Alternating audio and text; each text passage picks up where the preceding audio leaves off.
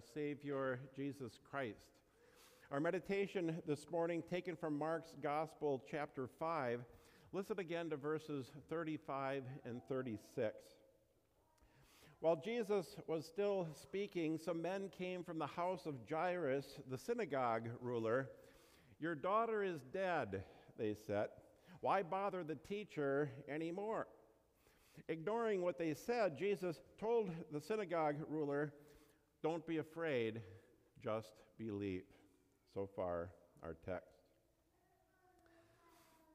Famous last words. That's what they're called sometimes. Often they are wrapped in irony. And you don't want to hear these words because they usually mean that something bad has happened, is happening, or about to happen. Here are some famous last words example. Has anyone seen the boat plug? Do you know how fast you were going?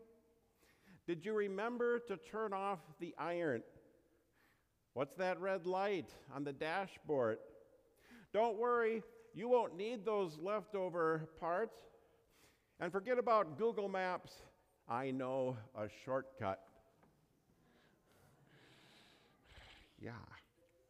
Famous last words. Oh, you'll know them when you hear them, all right. And when you do hear them, take cover. Something unpleasant is just around the corner.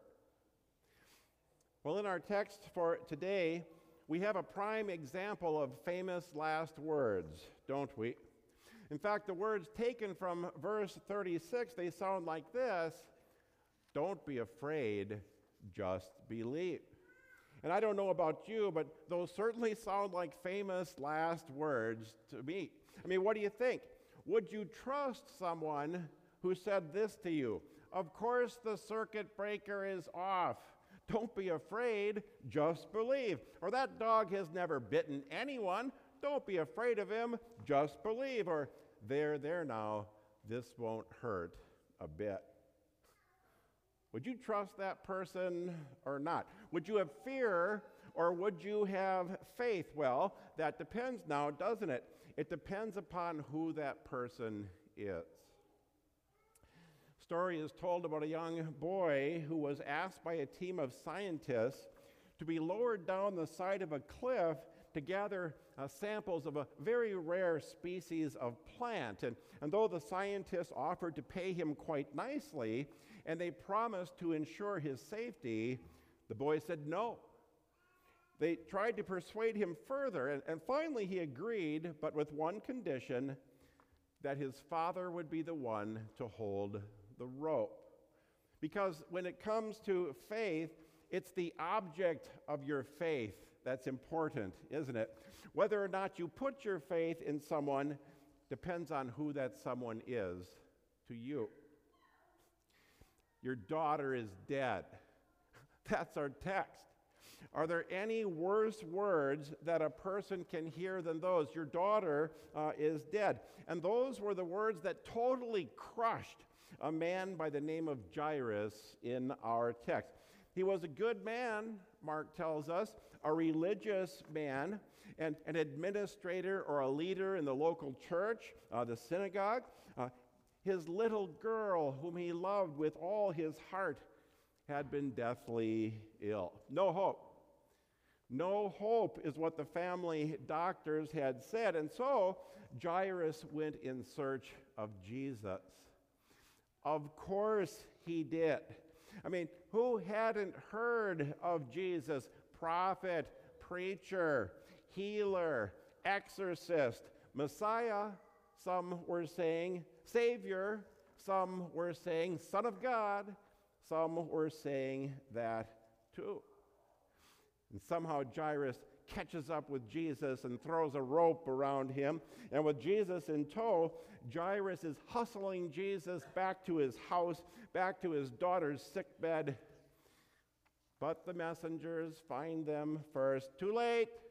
Too late, they report. She's gone. She's dead. Jairus, no need to trouble Jesus anymore. Can't you just picture Jesus standing off to the side, taking all of this in?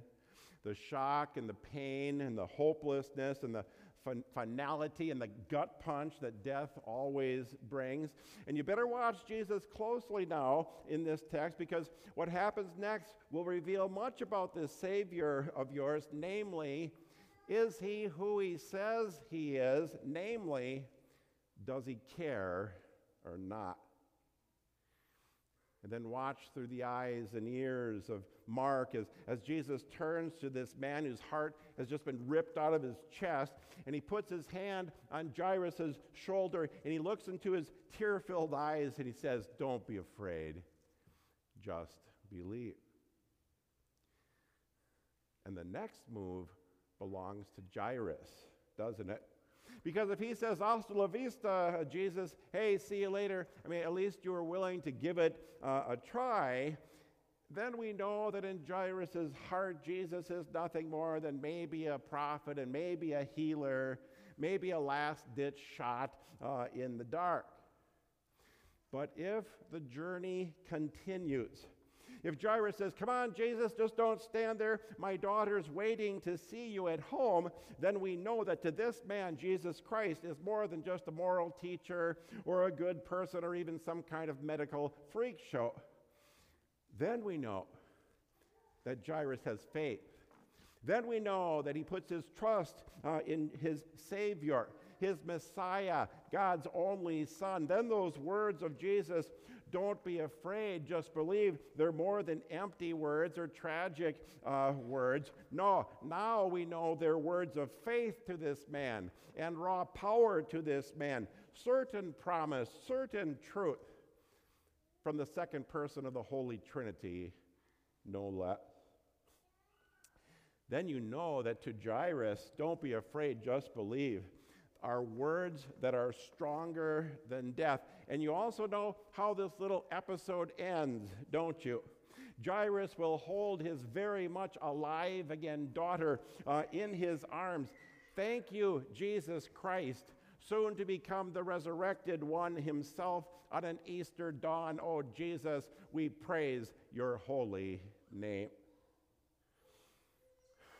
All right.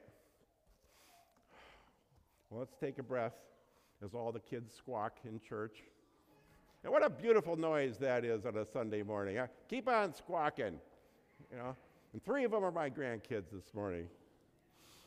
So we'll take a breath, because now it's time to talk about you and your life, specifically what your life's going to bring in the next week. Because you don't really know what the next 7 days will hold, do you? I don't know. Nobody does. But I do know that you're not in heaven yet. And I do know that you live in a sinful world where bad things happen, and they will happen, even to good Christian people like you. If COVID taught us anything, it's that, isn't it? So I don't know. I mean, you might have financial problems this week. Your job might be furloughed. You know, a loved one may become sick, as with Jairus. Your car might end up meeting a tree. The kids might let you down. Someone you trust could easily break your heart. The weatherman might rain on your vacation like he is today. Your husband forgets your birthday. The computer bites the cyber dust. Your dog runs away. Whatever. What are you going to do? How are you going to handle that? May I offer a suggestion? Remember the words of Jesus. Not famous last words, but now through your faith, famous first words. The first words you think of.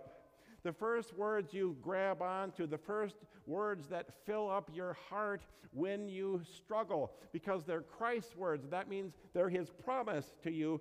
Don't be afraid, just believe. Not famous last words, not just so much talk. Words of love, words of power, words of care, words of compassion.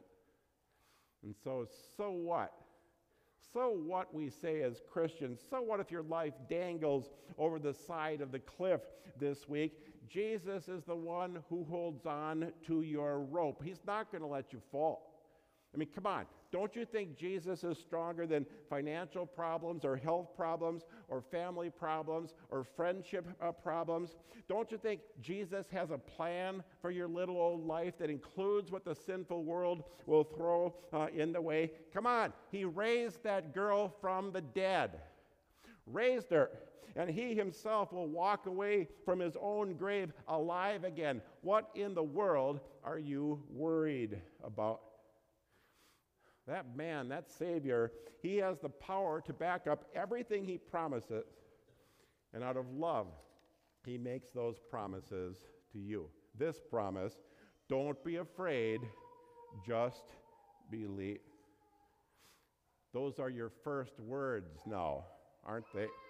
The first words you think of when this nasty world knocks on your door. Even the death of someone you love, even your own death, those are the words that fill your heart. They give you confidence, don't they? They give you peace. They're backed up by that cross and a grave that was only used for 3 days. Don't be afraid, believe. May they never be your last words. May they always be first words.